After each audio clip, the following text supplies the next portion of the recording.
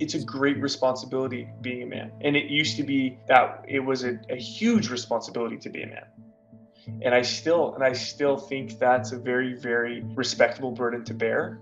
And I believe that, you know, most men don't bear that burden, and most men don't see the responsibility that they have to the world, whether they're distracted or whatever it is that's, you know, keeping them from seeing the quote unquote light that is the responsibility that we have as men, as providers or producers or protectors.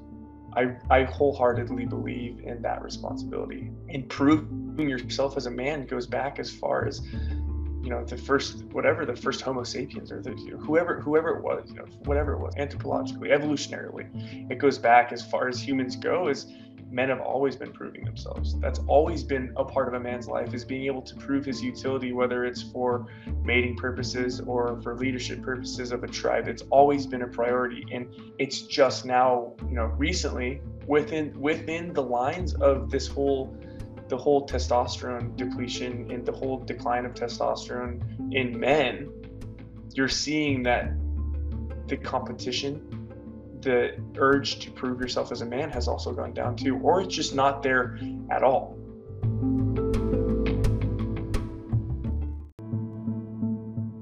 Welcome to the Intent Podcast. I am your host, Brian Kimpson, and today I'm talking with Power Rhetoric, who runs an Instagram account focused on very, very simple and hard-hitting content. And on today's episode, we talk about all things masculinity, what it is to be a man, what it means to be a man in today's society, the current state of society as we find it at present, and so many other topics. And I'm really excited for you to hear the conversation that we had. And there were many times listening to him speak during our conversation where I was actively building on my understanding of masculinity. So really, really great conversation, and I'm excited for you to hear it. Without further ado, let's get right into it. Thanks for having me on. I appreciate being here. Super stoked to have you here. Everybody, this is Power Rhetoric. Yeah, Power Rhetoric, formerly known as Flow Modus. Beautiful. Dude, I mean, I love the Flow Modus name, but the Power Rhetoric is super, super dope, especially with the content that you've been putting out. Like, people seeing the response that people have had to such a simple form of content is really, really cool. Can you talk a little bit about where, because I know that you're damn good writer from what I've read from you. Can you talk about like where the idea for this style of content came from? Yeah, absolutely. Well, thank you for the compliment. I appreciate that.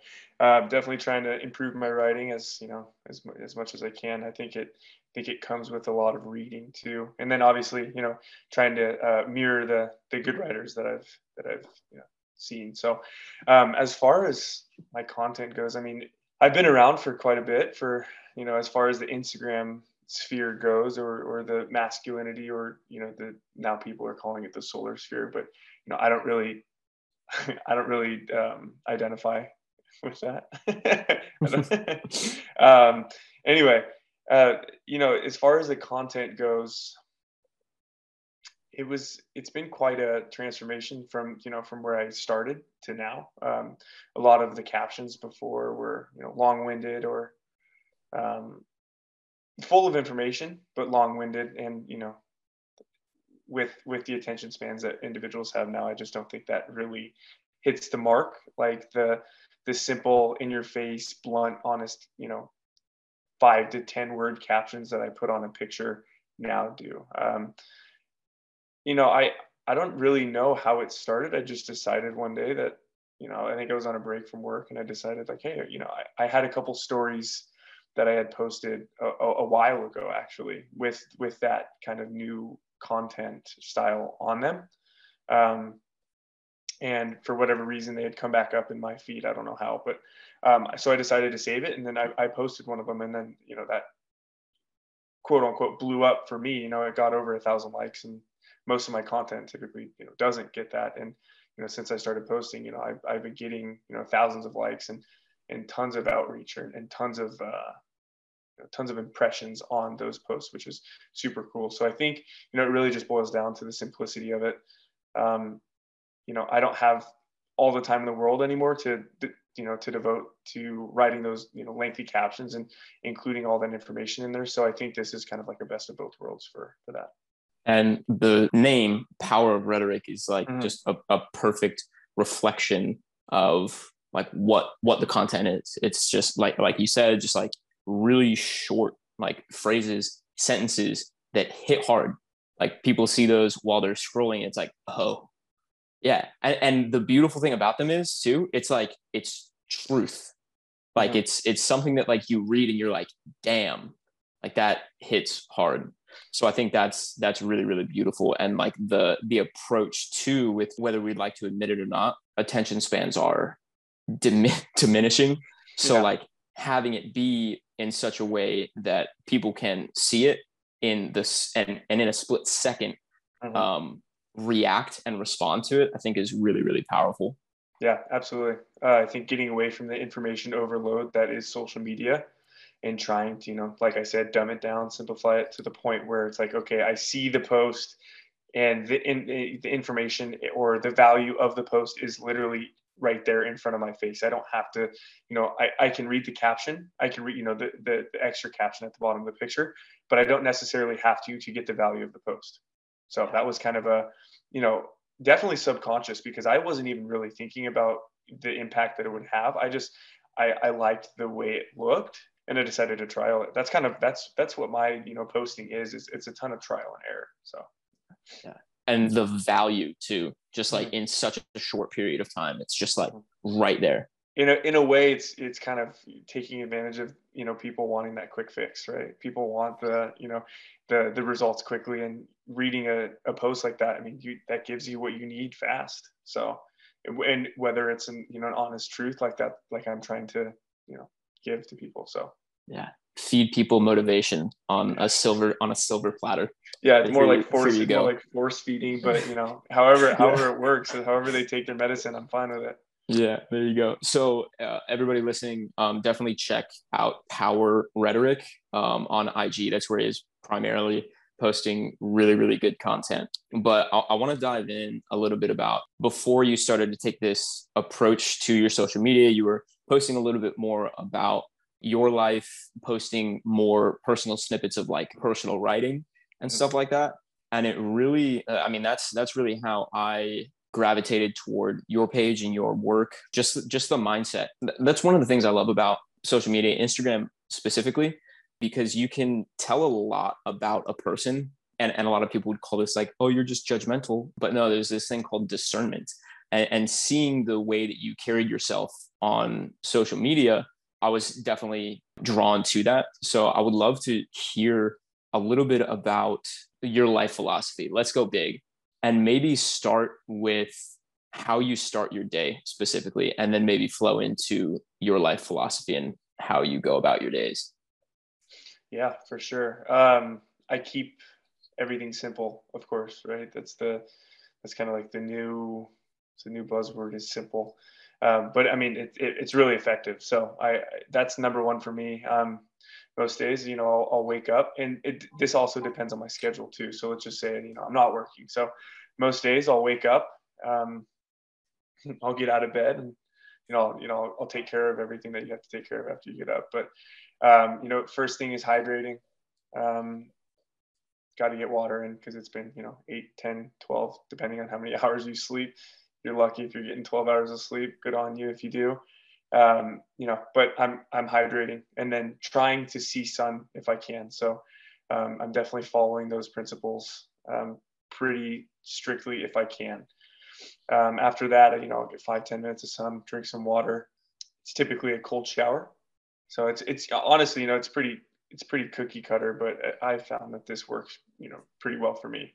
Really quick, Yeah. because a lot of people have a lot of different opinions on the cold shower. I personally love them. I can't wait to get an ice bath to be hopping in 35-degree water every single morning. Like, what do you experience with the cold shower, and why is it something that you just like opt for over a hot Um, shower? yeah, for sure. So, it's something, honestly, it really boils down to me just doing something that I don't want to do first thing in the morning.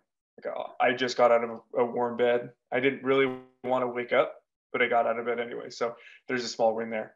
I don't really want to get into a cold shower. I don't really want to be cold or uncomfortable, but I'll do it anyway because I know it's good for me. So those are two small wins for the day, and I've been up for 15, 30 minutes, whatever it is.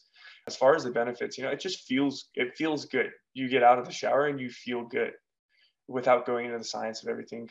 People can look into that themselves, but we'll link a Huberman episode. I was just going to say, I just feel good when I do it. And it feels good starting the day doing something that, I don't really want to do. So it's that limbic friction, link Huberman again, doing things that you don't want to do because, they're good for you. And it builds resilience for me mentally. And obviously, you get all the benefits from it as well, physiologically. So, that's typically like, those are like the core things that I get in my mornings, and then everything else is kind of secondary. So I'll have my coffee, typically mix that with heavy cream and shilajit, and then I'll read. Typically I do nonfiction in the morning. So right now I'm reading Extreme Ownership, which is a good book, and then I save my fiction for nighttime when I need a little escape before I go to bed. And then there's intention behind all of those like morning rituals, right? And that really speaks to the person that you are and the energy that you bring into not just, the morning rituals and the way that you start your day, but every area of your life, right? The person that opts for doing the difficult thing and the uncomfortable thing because they know that it's what they need, that is the same person that approaches their work the same way, and their relationships the same way, and their contribution to community the same way. So how would you characterize your life philosophy and how you approach your life? That's a good question. And it's a deep question. This can be an actual, pretty profound question to be asked, because we all have some kind of subconscious wiring, whether it's the environment that we were brought up in or how we were raised as children, right? We all have some sort of philosophy that maybe we don't even know that exists.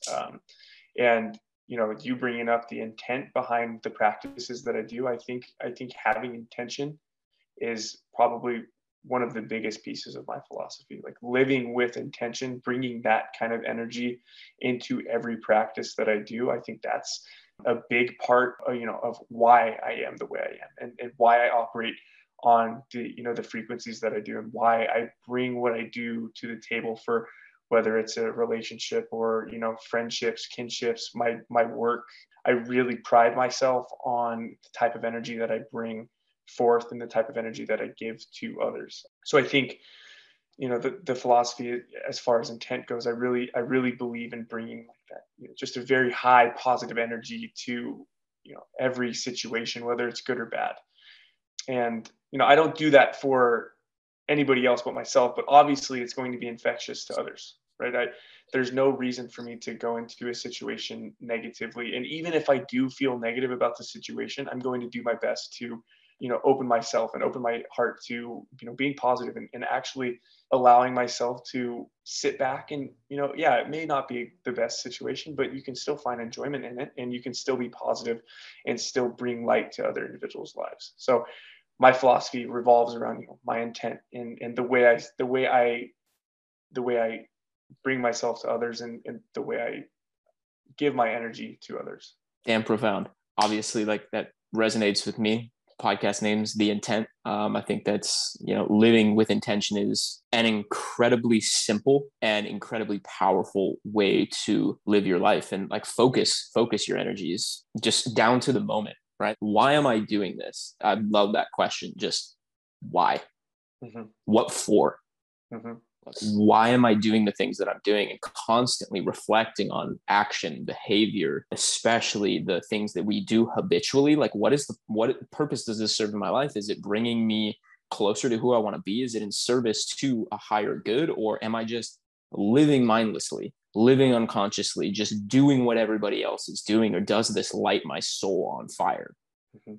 So that's super, super powerful. And I mean, like, I feel like very much resonates with the philosophy and approach that I bring to my life, which is we as individuals have a massive contribution to make to the whole simply by focusing our energies on our own internal worlds. Absolutely. And deepening our connection to and our relationship with ourselves. Mm-hmm. And how we operate out in the world, right? That energy that you bring to relationships, to situations, to your work, developing ourselves so that we are connected on a deeper level to what that energy looks like and the energy that we bring to the world. Because I mean, as I'm sure you're aware of, your energy, the way you respond to situations, the way you speak to people, and the way that you carry yourself through life, that sends out a ripple, like a wave, into everyone and everything around you, right? And people, whether you notice it or not, people are affected by that. Mm-hmm. Absolutely. Yeah, you can feel the difference. At least, I mean, I know I do. You walk into a room and there's tension.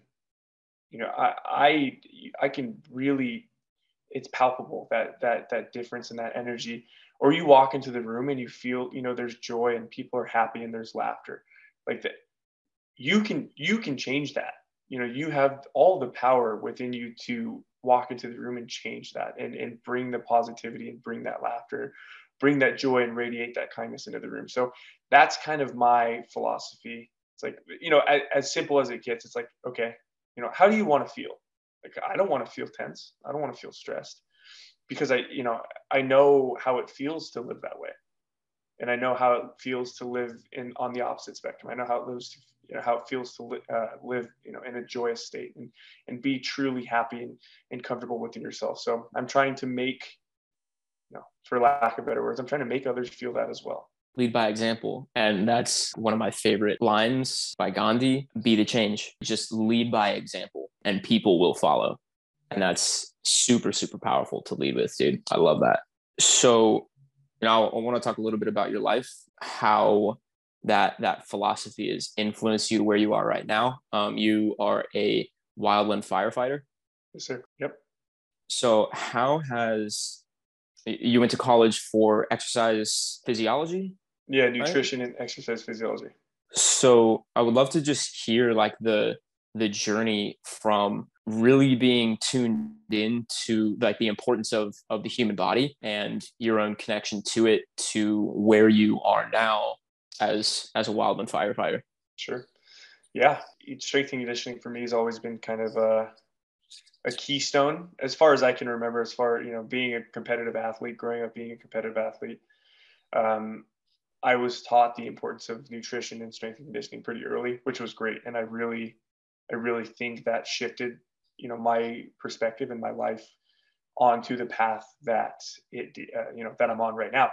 Not to say that the path would have been bad by any means, but I'm sure it would have been a little different than, you know, where I'm at now. So, like I said, those have always been, you know, the cornerstone in my life. Whether, you know, obviously when I had the basic foundation, the basic, you know, the most bare bones understanding of it.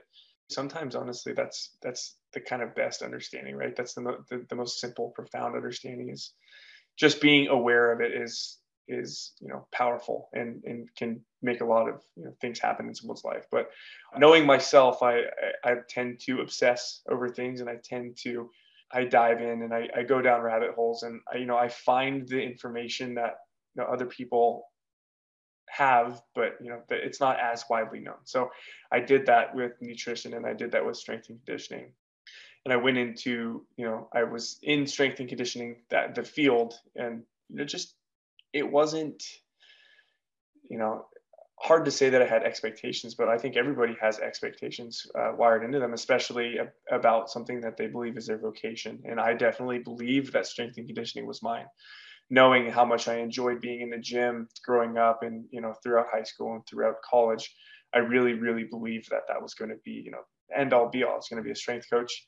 I was going to be a nutritionist, and I was going to help individuals become their best selves. And, you know, I just do that in a different way now. But, you know, so I went into the field, and quickly realized that it may not be right for me. And the fulfillment that I thought I would feel, I wasn't feeling, whether that's my expectations skewing the process. I don't know what it was, but I just knew that I wasn't fully happy.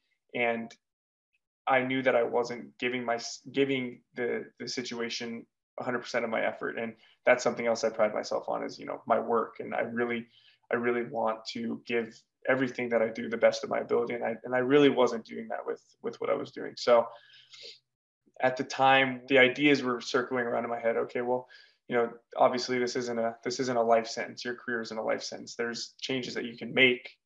You're young. So what else do you want to do? And wildland firefighting was in that mix. That's not typically something that, somebody goes from one career to the next. Oh, I want to be a wildland firefighter. Well, that was my journey into it. I saw myself, I pictured myself. I like had this very, very vivid image of myself as a wildland firefighter. And I couldn't picture myself as that strength and conditioning coach anymore. I didn't have that vivid image of me, in that position, like I could really image myself as a firefighter. So I decided to go down that path. And then I took myself down that rabbit hole of, wildland firefighting and the process that it takes to becoming, what I am now. And so it's been a process, but it's good. The amount of growth that I've experienced from not necessarily liking my position in life, not necessarily liking who I was, not really knowing my identity, to where I am now. And, it's completely night and day. And I'm incredibly grateful for the experiences that I've had, because they've absolutely shaped who I am now. And they're going to continue to shape who I become. And that's only fuel for the fire. And how long have you been firefighting now? Is that So more recent or? Yeah, I just finished my first year. Congrats. Thanks, man. Nice. And Yeah. what lessons have you learned, or what's been just reinforced for you that you already knew was super important to you through that process? Yeah. So, teamwork being number one. I think having a tribe of like-minded individuals is so very important for men, especially young men, and especially the men that are coming into quote unquote manhood now, the ones that don't have the upbringing necessary to bring them into like a fully blossomed manhood. I really believe that having mentors and having a tribe of individuals around you that are going to keep you in check and educate you and support you and give you that full spectrum support and love. I cherished that as a competitive athlete, and I was trying to find that again. And I found it in a way that I couldn't really explain. It's hard to explain unless you're in that situation. And I'm sure that like you've had experiences where it's like you have to be there kind of deal, but it really is. And experiencing the things that you experience with the 5-6 other guys on your fire crew, it's super cool. Just like anybody in special forces or military or law enforcement or things like that. Like it's a legitimate brotherhood. You get bonded by the experiences. You get bonded by the struggles that you guys go through as a team. If we're hiking into a fire, or it's a late night and we've been up for a while, or I'm hungry or thirsty, I can just look behind me or look ahead of me and see one of my brothers, and they're probably feeling the same way. They're probably in pain. They're probably dehydrated. They're probably hungry as well. They probably miss their family. Like it's a very unifying struggle. So teamwork and that tribe mentality definitely was number one for me. And obviously the physical culture of being a firefighter is incredibly motivating to me. I consider myself a pretty in shape individual, and there's the competition is awesome. There's no matter how good you do, there's always somebody that's pushing you to do more. There's always somebody that's going to either be doing better than you, or still egging you on to push those boundaries and find that new upper limit. Because I thought I had found my upper limits prior to going into firefighting, and then getting in the shit and actually doing it. Like I realized how low those upper limits actually were and how quickly I was able to just completely blow through those and set new ones, and then continue to do that and continue to progress. So, those are two pretty big reasons why firefighting to me, or wildland firefighting in particular, were so drawing to me. And I think for most men, I think they need that kind of outlet, and unfortunately we don't have that now. So being able to have that, I'm definitely grateful, and I'm definitely blessed. Yeah, powerful. I don't think, and I mean, I'm not sure what, and we'll definitely cover this, but generations that are coming up now, teens, adolescents now, I don't even know what that really looks like. I grew up during like the advent of social media as the internet was just starting to like snowball. And I don't know what that looks like right now. And I think that importance of teamwork, of brotherhood, healthy competition, and really just having other driven individuals around you that push your upper limits, like you were just saying, like your upper limits were, you realize were like super low, and now like they're just, you've blown the roof off the ceiling. So in that, being a fighter is super rigorous, right? Like it's like a lot of physically, probably mentally and emotionally demanding work, right?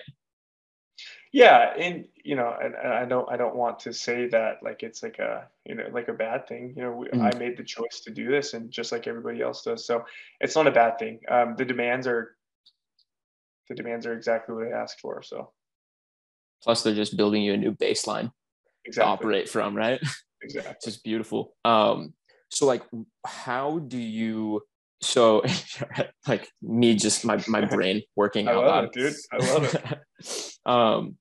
So obviously you don't just like hop on LinkedIn, click apply, and submit a cover letter to be a like firefighter, right? There's like an interview process. There's probably like a testing process. Like this is just, firefighting is just really, really interesting to me because it is so dependent on like the individual, right? Like being part of that unit, right? Like being able to carry the weight of their brothers, inspire their brothers to make sure that the whole unit is functioning properly, because you have one weak link and the whole system falls apart, right? So obviously there's like a whole process that happens, and there's a lot of like discipline involved there. And obviously you are a very disciplined individual, and we spoke a little bit about that before, just like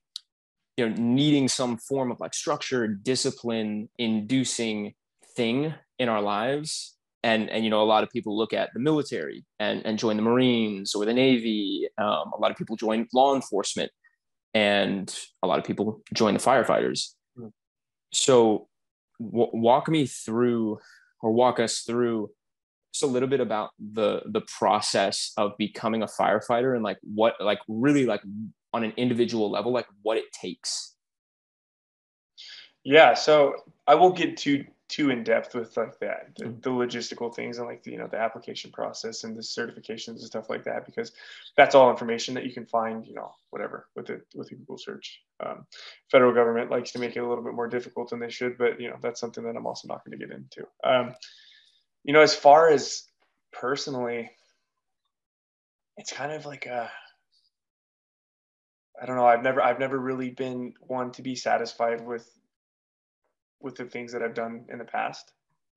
And you said this before, and I that definitely resonated with me, was like the whole reflection thing. Like that's the power of being human, is the ability to reflect. And it's a blessing and a curse for me, because yes, I reflect, but like I'm also prone to being over analytical, and I analyze things probably a little bit too much, especially as it comes to myself. I'm definitely my own worst enemy and my biggest critic. And like I said, a blessing and a curse, that that's something that really drives me forwards. And I've definitely been able to weaponize that kind of self-criticism instead of letting it become a destructive thing. It's it's definitely more of like a motivator for me. Just simply not being okay with settling, or not being okay with being average. that's number one for me. It's not even a thing of motivation. Like people say, like you said, people say motivation is bullshit. I don't think it's bullshit. I think motivation is absolutely necessary. And I think motivation and discipline go hand in hand with each other. So I don't think the two are mutually exclusive. Motivation is definitely not bullshit. Discipline, there's the polarity between motivation and discipline, and that, like, motivation, yeah, it comes and goes, right? It may not be present every day. You may not want to get up and go work out, but discipline's what's going to get you up and out and at the workout, or at the day, attacking the goals that you've set for yourself. So discipline is always going to be a constant, and motivation's not. So that sounds probably pretty cliche, but it's factual. As far as my motivations for becoming a firefighter, for sure, were the ability to express utility as a man. And it's almost like an outlet, an aggressive physical outlet for me, something that every man needs, for sure. It's like a war, a physical war against yourself, instead of going internal and making that a mental war. You're allowed to put yourself under voluntary stress or voluntary struggle to kind of push through those boundaries that you've set on yourself, or find like who you truly are. Because I don't think a lot of men know who they truly are, because whether it's being scared to push themselves or just not having the energy or the vitality to do it. I think there's a lot of underlying issues with quote unquote manhood today, or the modern masculinity, where it's waning because of the lifestyles that we live as men. So I really believe that the career that I chose allows me to live the lifestyle that I truly want, that optimized, vigorous lifestyle that I believe a man should live. So that kind of sums up the why, at least for me. And then obviously the basics, right? Like, yeah, you're with a team, like I said, that's going to push you day in, day out. They're not going to allow you to fail. If you do fail, okay, well, then you go back to the drawing board and you ask yourself why, and then you build on those things. Showing utility as a man, giving yourself an outlet, a physical outlet, that healthy competition that men, don't have anymore. I think that's another big one. And then obviously, doing hard physical labor day in and day out, hiking into a fire and then fighting the fire, and then hiking out and then sleeping in the dirt, or just just the little things. Just the little things. No, not actually just the little things, but for me, those are the little things that make my job what it is for me. I mean, it builds so much character and really just hammers into you the importance of some of these like really like core values of like discipline, grit, hard work ethic, like so many things that we see, I feel like, so little of in today's society. And you said something that I really, really liked: waning masculinity. And it really does feel like that in recent years. And I'm not singling anybody out or like judging anybody. And like, I have my own masculine work to do, because I think fact of the matter is we're running out of positive, healthy, masculine role models to begin with. I mean, you look at our world leaders and you look the people in quote unquote power, right? Or rather in control, and like, what example are they setting, right? Honesty, rarely see that. Right. Integrity, rarely see that. Health, compassion, presence. No. Like, there are so many things that the younger generations, myself included, and you can probably speak to this as well, there was a complete absence of that. And I think that we are entering into a new era of masculinity on this planet. We are coming to a fork in the road, where we're faced with looking back and seeing that how we've been doing things is not working. Right. And we're being faced with the very stark realization, in fact, that our model of masculinity that we have now is responsible for this state of society and the planet as it stands right now. And that model of masculinity that we have burned into our psyches has been handed down from generation to generation to generation to generation from millennia ago. And it just keeps getting handed down. So as the human race evolves in consciousness, we now get to look at how we've been, and we get to ask ourselves, where are we going? Like, how is how we're being currently going to affect the next generation and the next generation and my children, your children? So we get to decide right now, do we want to start living intentionally? Do we want to start questioning our motives behind what we are, what we're doing, what we're valuing, and the energy and intention that we're bringing to every single day of our lives, into our relationships, into our work, into everything that we do? So I think there's a really powerful opportunity that we all have as men, and even women listening to this, really like reflect on how things have been going and our own personal power, our own individual power to alchemize whatever we've been taught, whatever we've been told is right and real inside of us, and bringing something totally new that we have a vision for to our lives and bring to the world. Mm-hmm. Absolutely. It's taking an awakening, another buzzword that I'm gonna use, and that's not, that's I'm not using that in any other definition of the word. It's literally an awakening. And I think that us as individuals, I think people are starting to understand. People are starting to see the impacts of their lifestyles, and what's more, the impact that their lifestyle has on the generations that follow them, because we're setting the tone. We're laying the bricks for the generations after us. And it's pretty scary to see what kind of bricks are being laid down, because the vast majority of individuals are okay with being led, and they're okay with being told instead of, telling or leading by example. Like you said, it's going to take a lot more than you and I, unfortunately, right? I wish it would be that easy. It's going to take a lot more than you and I discussing this for, something positive to happen.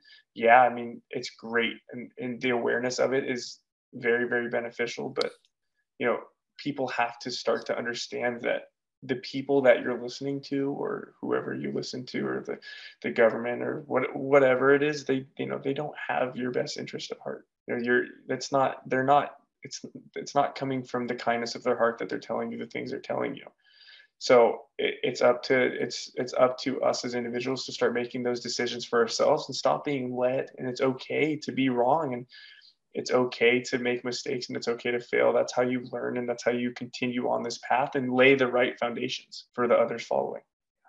Which I think leads us perfectly into a question that somebody had for us to talk about on this episode, which is modernity and society right now. And I think we covered a little bit of that just in the last few minutes. But yeah, the state of things currently is interesting to reflect on, because there comes from just a very brief reflection of like looking at the food system, looking at world governments, looking at the last 2 years, right? Like what went on in 2020. And I'll kind of filter a little bit here so as not to get the podcast totally wiped off the face of the internet. But it's very clear that there's a lot of things that are not working, right? Mm-hmm. We see this in so many areas and so many systems, food, pharma, this education system. Yeah. So we all obviously have a role to play, right? Mm-hmm. Like we can't just toss in the towel and, look over at our neighbor and say like, you got this, right? Like you can figure it out, right? Like, no, we all have a role to play in the healing, or whatever you want to call it, that makes the planet and society a functioning place for everybody. Mm-hmm. Like obesity is at an all-time high. Mental health disorders, all-time high. Things need to change, 100%, right? Yeah. And yeah, no, I agree. And I think it really comes down to, being as simple as, hey, like, how is this working? Okay, it's either working well or it's not. And then if it's not working well, okay, what can I do to change things? Okay, so now you can give yourself a specific goal-oriented process in what, 3 questions to fix the issue. And people just aren't willing to do that because they're comfortable. Whether it's they're I don't know how somebody can be comfortable with the state that we're in currently, but there are people that are comfortable with it, and there are people that are okay with how our leadership is making decisions. They're okay with the lifestyles they live. They're okay with not going outside, not seeing the sun, eating fake food under fake lights all day. The list goes on, and just letting their health decline continuously year to year. People are okay with that. And honestly, to me, it's unacceptable. And to a lot of individuals in our sphere, it's unacceptable, which is, it's almost like people, the individuals that are okay with that kind of thing look at you like you're irrational for even thinking that. Or an extremist. Yeah, exactly. Yes. And then it comes down to the relativity of the discussions. Like, okay, well, you said this about me and this makes me feel this way, so you're not allowed to say those things anymore. It just doesn't make sense. You can look at something and say, okay, hey, this makes sense, or okay, hey, this doesn't make sense, what can we do to fix it? Or hey, how is this working? Okay, it's not working. Okay, what can we do to fix it? Oh, it's working, great. Okay, continue on, don't fix it if it's not broken. But there's a lot of things in our society right now that are very, very broken and that need to be fixed, that are continuing to become more and more dysfunctional as time goes on, and they're going to continue to become more and more dysfunctional as time goes on because nobody's looking to fix them. Yeah. And I mean, as they get more and more dysfunctional, I mean, as we're seeing as time goes on, it just becomes so clear, just so obvious that things are breaking down. And I don't think a lot of people want to admit it, but I think we're very quickly approaching a breaking point where things are going to get a lot worse before they get better. But in that beauty, it's almost like a phoenix, right? Like, things will have to burn to the ground, and there's that extremism. But things are going to have to burn down so that the new can be reborn from the ashes. Absolutely. Truly, I believe that. And that's not like doomsday prepper like energy at all. That's just like, that's real. That's the truth. And in that truth is like love and care and intention. And I think that it can be very daunting to reflect on the state of things currently and get really hopeless and helpless about everything. And a while back, I was having a conversation with a friend, and I was just like, for lack of better terms, like I was just a little bit distraught because I was just like, man, like I want to change the world, right? And that's a very large desire to have, right? Like I want to fix things. I want to fix everything for everybody. And you can't do that. Like, the fact of the matter is it is far better to focus on what you have control over. Yeah, you can change the world in your own little microcosm, right? When you can, under your roof, you can change the world under your roof. And then those individuals who you have contact with under your roof can change the world under their roofs, right? And you can make the changes in that way. You can build the world that you want within your world, within your reach. It doesn't necessarily, because having the utopia world, we know how utopias work. They never work. But you can build the ideal world for yourself and for your family and for the individuals that you have an impact on. And I think that is more important than changing the overarching world itself. Yeah. And to what I was saying about, having this grand vision of like, I want to change the world, but it feels like an impossible task. Like, yeah, thinking about that is going to make you feel like helpless and hopeless about the situation because you're just one person. Yep. No matter how like powerful you truly believe yourself to be, that can really make one feel powerless.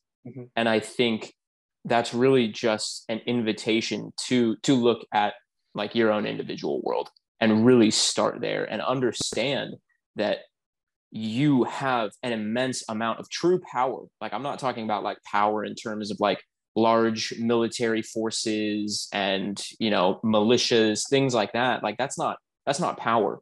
we only ever have power over ourselves. Yes, So sir. to focus our attention and our energy on our own lives and the immediate communities and individuals, people around us that we influence through who we are and who we show up as in the world, I think is some of the most powerful action that can be taken on an individual level. And Absolutely. I truly believe that that is the way that we, as individuals, change the world.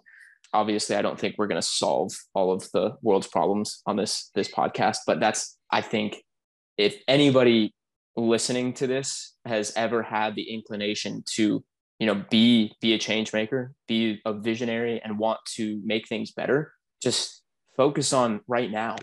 Mm-hmm. Start Focus with on yourself. Exactly. Agreed. Powerful. Very. It's so simply articulated. It doesn't have to be articulated in a complex manner for it to make complete sense and for it to be like a profound statement. And I think that's another thing. It doesn't have to be complex. It doesn't have to be complicated. In fact, it shouldn't be complicated. The simpler it is, the better, because then your reach is far greater. You reach a greater audience. Simple for me will always be better. Simplicity is key and definitely a cornerstone value in my life. Definitely, it hasn't been in the last few years, but it has certainly become like more and more important as the years go on, to just live as simply as possible, eat as simply as possible. Yeah. It's a powerful way to be. And I think something I was reading the other day, and something that take a look at all spiritual and religious texts, like all of the teachings in those texts speak to just how simple life and reality really is. Mm-hmm. And a common phrase that you hear a lot is look within. And it simply does not need to be any more complicated than that. And I think that might be one of the major reasons why things are as they are now. Mm-hmm. Just the mind's penchant for complexity and the ego's desire to create problems out of nothing so that it can feel in control. Mm-hmm. That was a major tangent. Do you have any more thoughts on just society in general, or like the modern age? Yeah, absolutely. I think it's easy for individuals, and I definitely have seen it happen, on our side of Instagram, and I've definitely done it myself. But the whole reject modernity thing, it has good foundation. Sure, there, obviously there are some things about the modern world, or whatever, postmodernism or modernism or whatever you want to call it, that are absolutely substantial and absolutely, need to be here. And there's a lot of things that have been introduced by modernism or whatever post-industrial revolution era that you just have no place being here. And complexity being one of them. The unnatural, unnecessary complexity to things. And it just continues to be exacerbated by the technological age that we live in, the amount of information that we have at our fingertips at all times. And the entrance age to the technological age that we're getting, it's lower and lower every year. There's children with iPhones, Apple Watches, and all these just unnecessary things to a child. And it gives them, for lack of better words, all the power in the world to find things that they shouldn't be finding. And it takes away from that innocence that I know I had as a child. It's very disappointing to me to see, because it's, childhoods are being taken away so early now. And you see the way the children behave, and they're so used to interacting on their phones, right? That's really a majority of the interaction that we see in this digital age is over phone, or over the computer or whatever. And you can't have empathy, and you can't approach somebody with love, or like a actual warmth over a phone, over text. So I think we lack that individual connection. We lack the true intimate connection of seeing someone face to face, being able to touch them, being able to hear their words, and like actually truly listening to them without distraction. Yeah, it's a really powerful perspective, that disconnection Mm-hmm. to our own humanness. 100%. Right? Yeah, so disconnected to everything that makes us who we are as humans. Like how simple is life when you're at your happiest? I can tell you when I'm at my happiest, and it's when I'm out of cell phone connection or cell phone reception, when I'm up in the mountains camping or sitting around a campfire or hanging out with a group of my friends. Same thing. Cell phones are gone, right? There's no complexity, there's no distraction. I'm simply tuned into the individual that I'm tuned into, and that's it. That's as simple as it gets. That's big.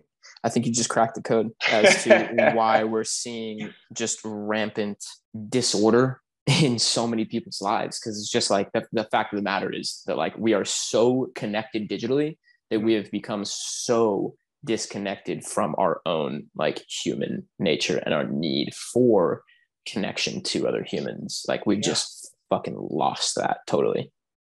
And going further, it's like it's fostering that the dopamine addiction relationship to phones and to the information that they can receive from phones, or whether it's swiping through Instagram or TikTok, or these kids watching pornography, even when it's a child who whatever, they don't know better, but they're still rewiring their brain, and they're still rewiring that brain chemistry to prefer that over a genuine human connection. Right around the time that I was, starting to become interested in girls was right around the time that, smartphones were coming out, and that access was, you could have access to that completely underground world that I had no clue existed prior to phones.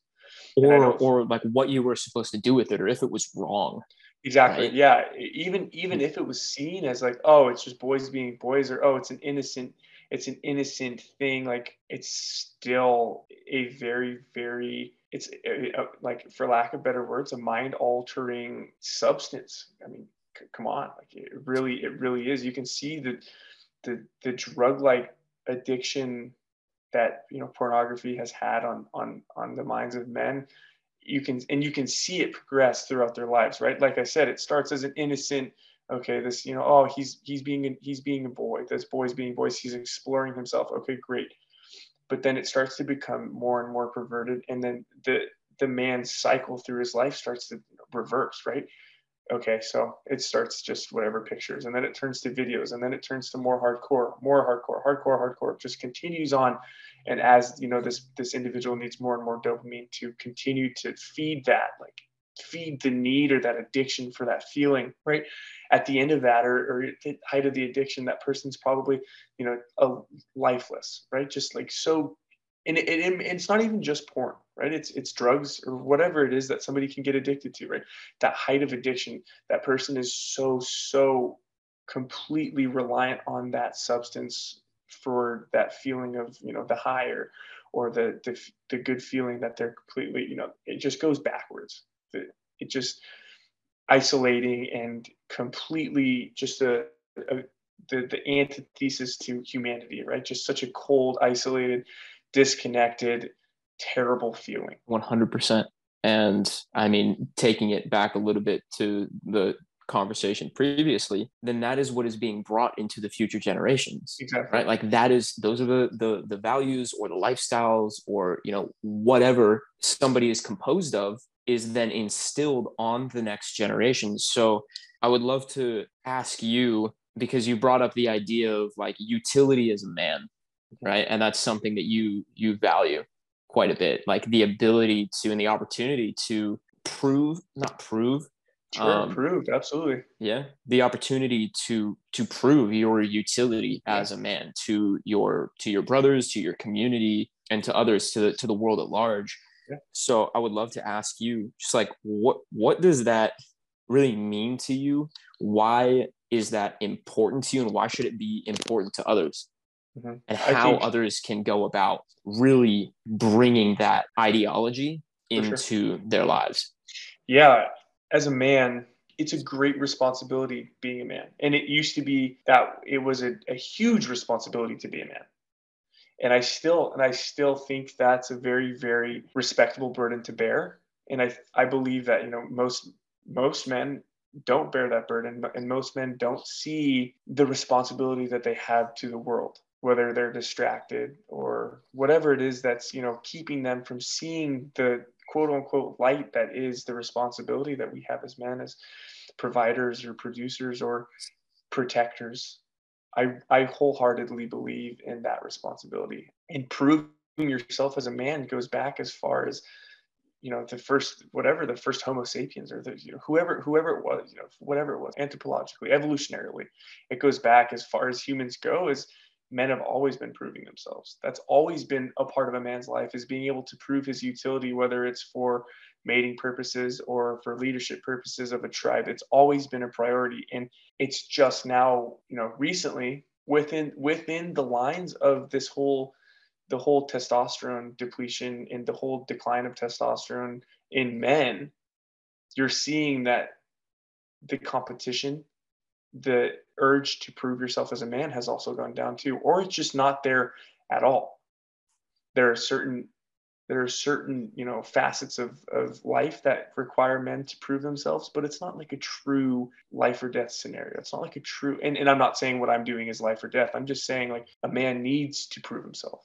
It's a necessity that a man proves his utility to, whether it's a tribe, whether it definitely should be to himself. He should know his worth to himself. Absolutely, wholeheartedly, no doubt. Every man should know that. Proving it to a tribe, absolutely. I agree. I think number one, or in a man's life, should be his tribe, right? The people surrounding him. I think that's what it is to be a man, is to be able to provide and protect. And you have individuals around you that look to you for that. And if you are unable to give that, then what happens? I mean, you're not less of a man, but there are consequences to that. Absolutely, man.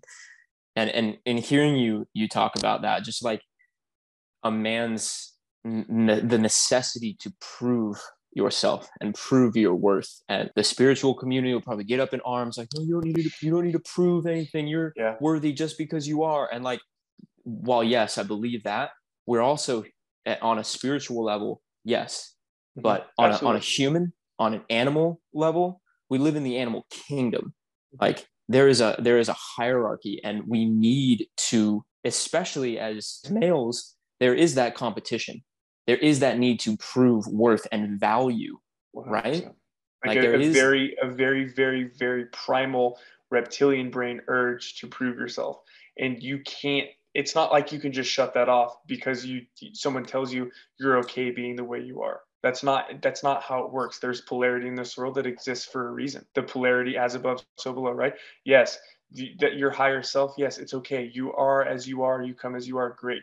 But there's a lower version of yourself too that exists as well. It's whether you follow, Jung, or the shadow self, or the deep subconscious, or whatever it is.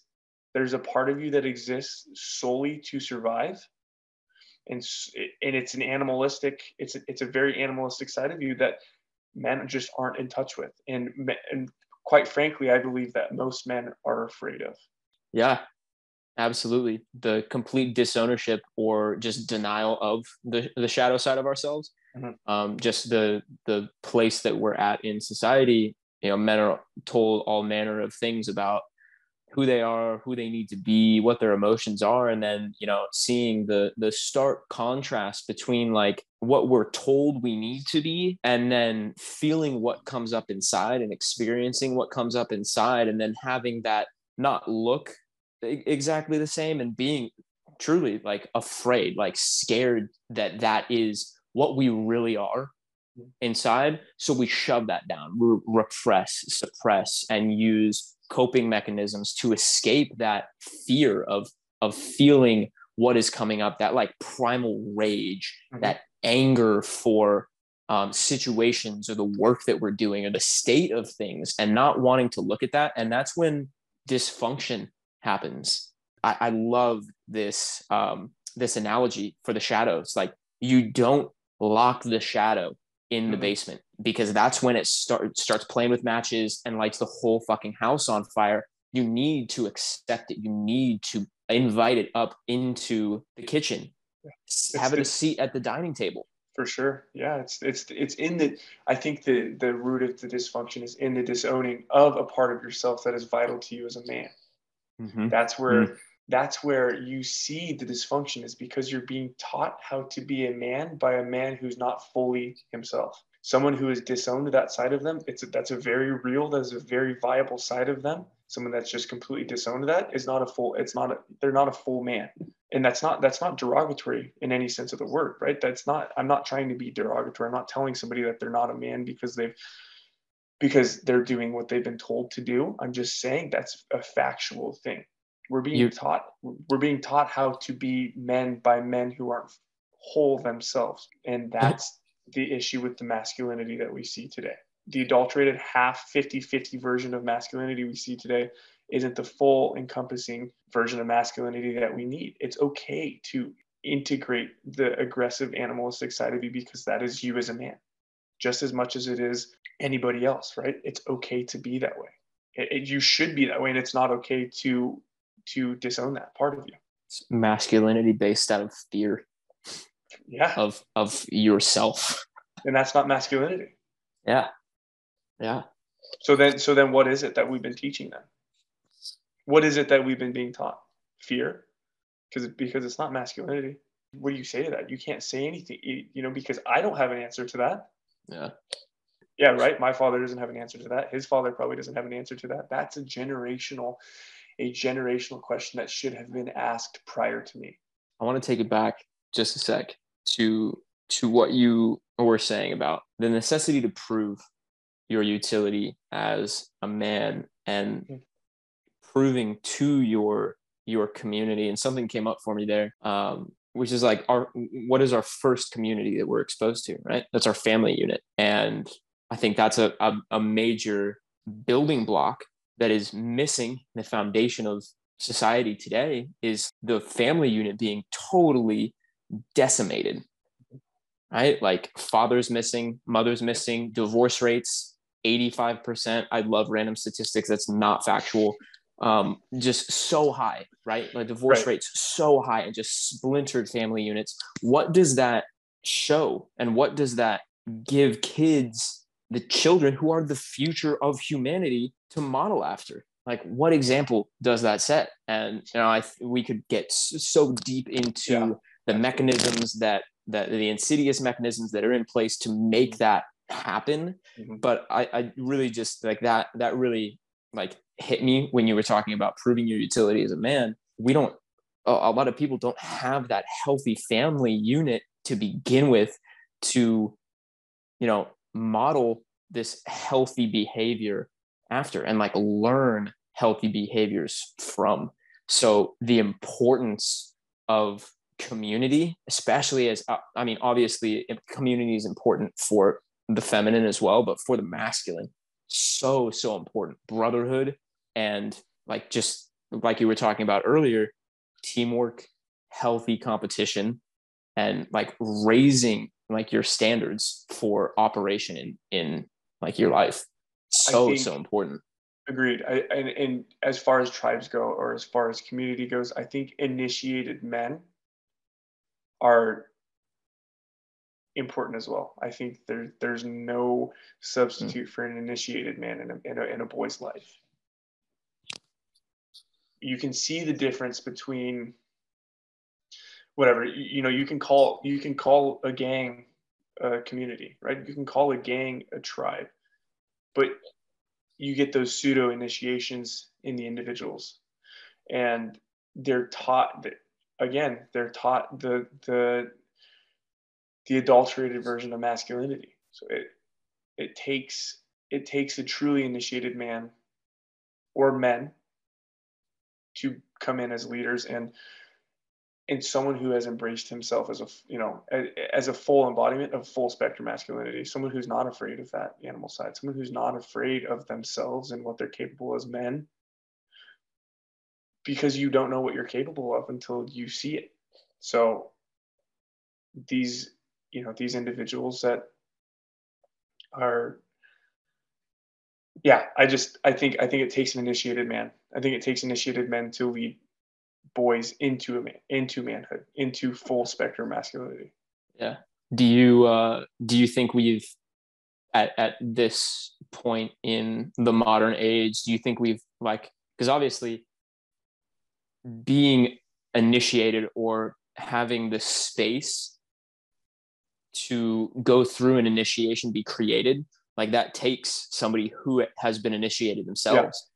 So do you think that that's something that we've just lost, that's just like wiped off the face of the planet at this point? Because I know tribal groups, the elders, stewards of the land have, been able to create that space where, the tribesmen, adolescent tribesmen can like go through these initiations and come back from the wilderness, right? As a man. Have we just completely lost that? No, I don't think so. I think we need to reground ourselves into what it means to be men first and foremost, because that question is so lost on us. So I think that's number one for anybody who's conscious and aware of themselves as men, to ask themselves, okay, well, what is true masculinity? What who am I as a man? And what am I capable of as a man? I think those are all very, very valid questions that we should be asking ourselves often. I love the direction that this has gone.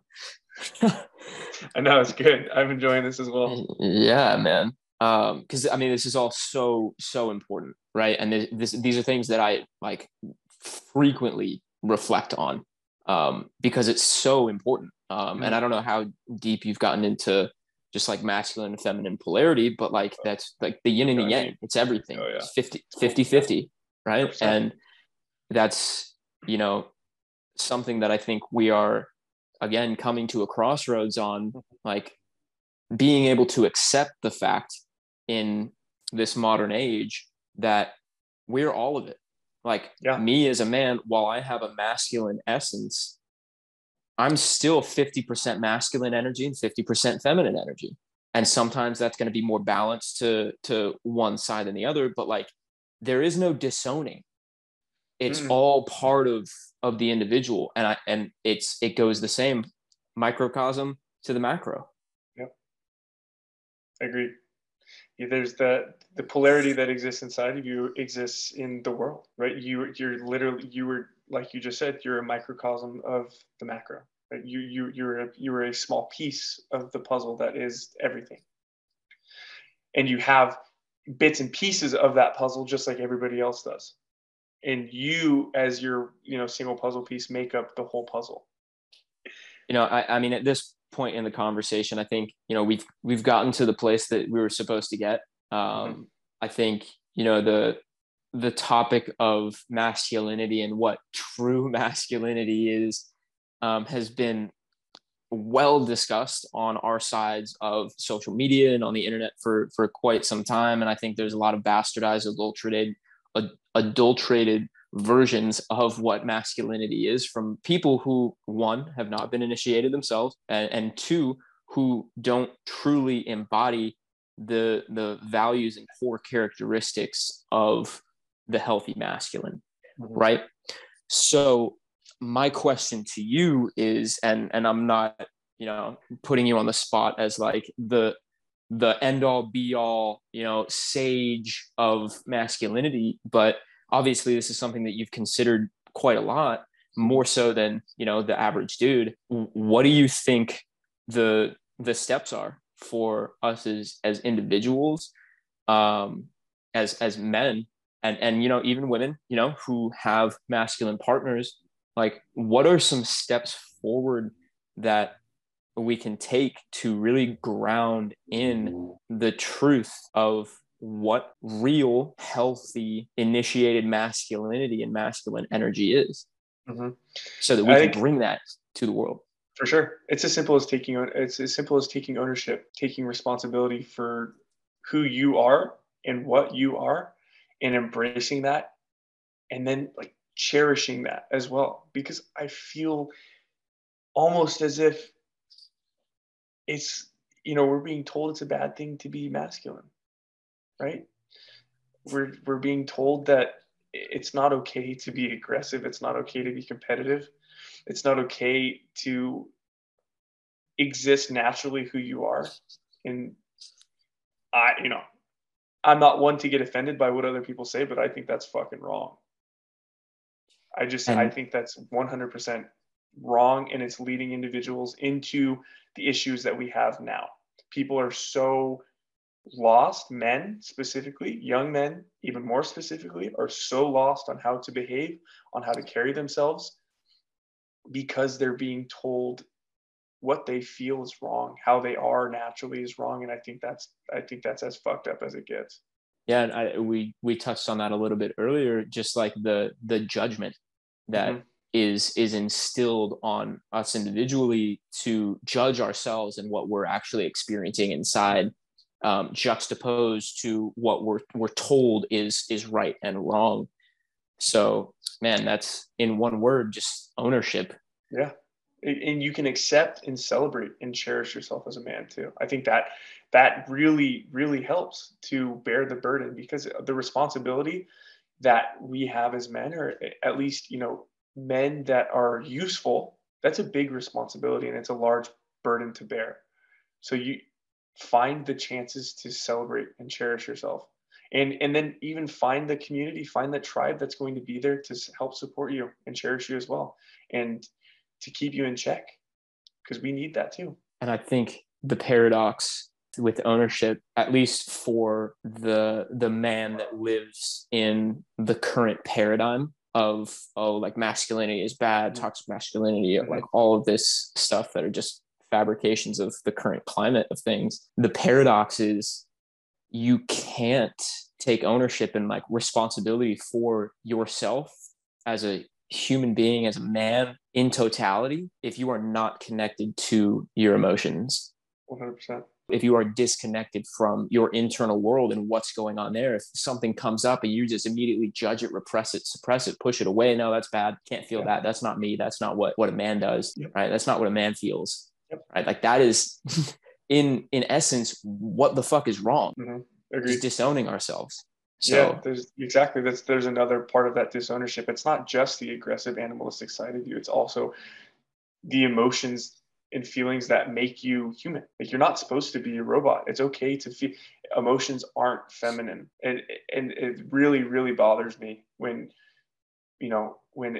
that's like a whatever, man.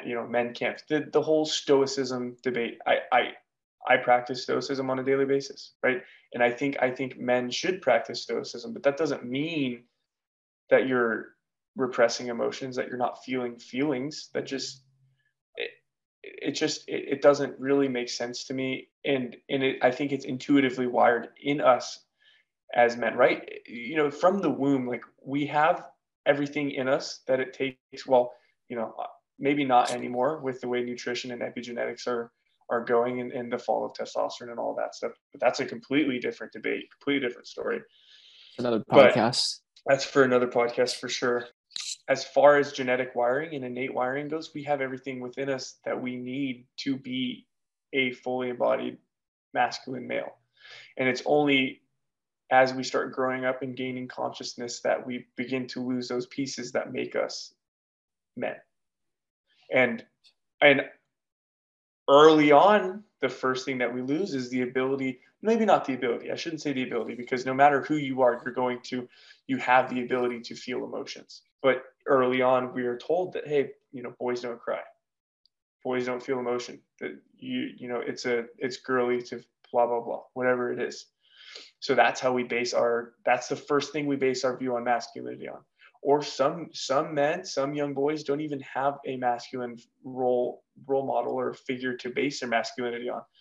So now they have no example to be led by, and now they're just being told how to be men instead of, right? They don't have the basis to act those experiences out. They don't have the basis to find it for themselves. They're just acting how they're told because that's what they think is right. I feel like that perfectly encompasses so much of not even the problem with the way things are right now. That encompasses perfectly the opportunity that we all have to step up, to show up, and to really get clear and honest with ourselves about how we're living our lives and the contribution that we want to make to everyone around us, our communities, and the world at large.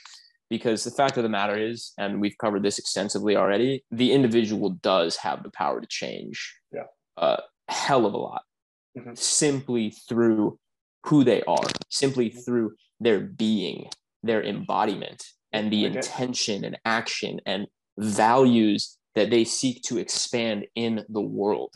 So obviously there's like this major call for us individually to really step up for ourselves, for the people in our lives and our communities.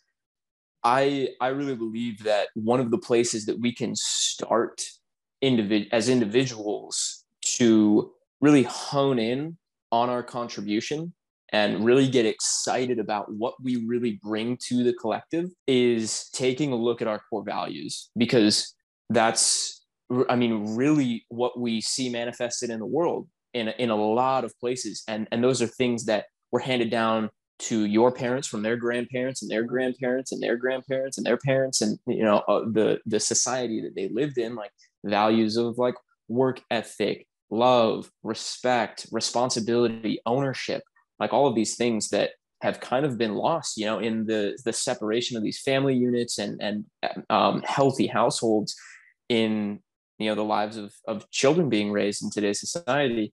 So what are some of your personal values that you, through the intention that you bring to your work and to your life, like what are the values that you really hold close to you and that you seek to expand out in the world? And by expanding those, you see those out in the world expanded. You see other people, you meet other people, you gravitate towards other people who hold those values to be true. So what do those look like for you?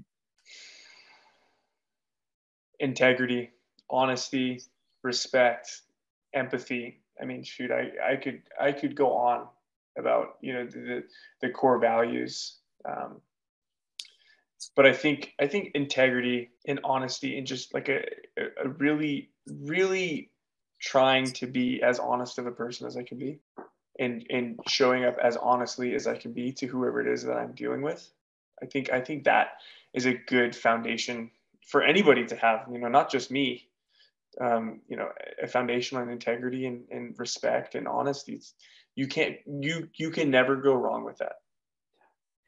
Commitment to truth, and that will take you a long way. And I think that is, in essence, like the most valuable thing that we as individuals can bring to society. Agreed. Totally. Well, dude, this has been one hell of a conversation. I just want to wrap things up with, because I know that you're a big reader, big writer, and you know the value of literature. And I mean, dude, just the way I look at books is like you're, for 300-page like nonfiction novel about religion, spirituality, mindset, like whatever you're interested in, right? Like you are entering the mind of the person reading that, who spent thousands of hours developing whatever it is they needed to develop within themselves to come up with this book that serves to help you. And whether people want to agree with this or not is something that I believe in literature that I'm reading right now, like coming to understand that like everything around us has consciousness and exists at a level of consciousness. And I think that books are really, really powerful ways to align ourselves and raise ourselves to the level of consciousness of specific individuals that we look up to, that we can learn from. So I want to pose you the question: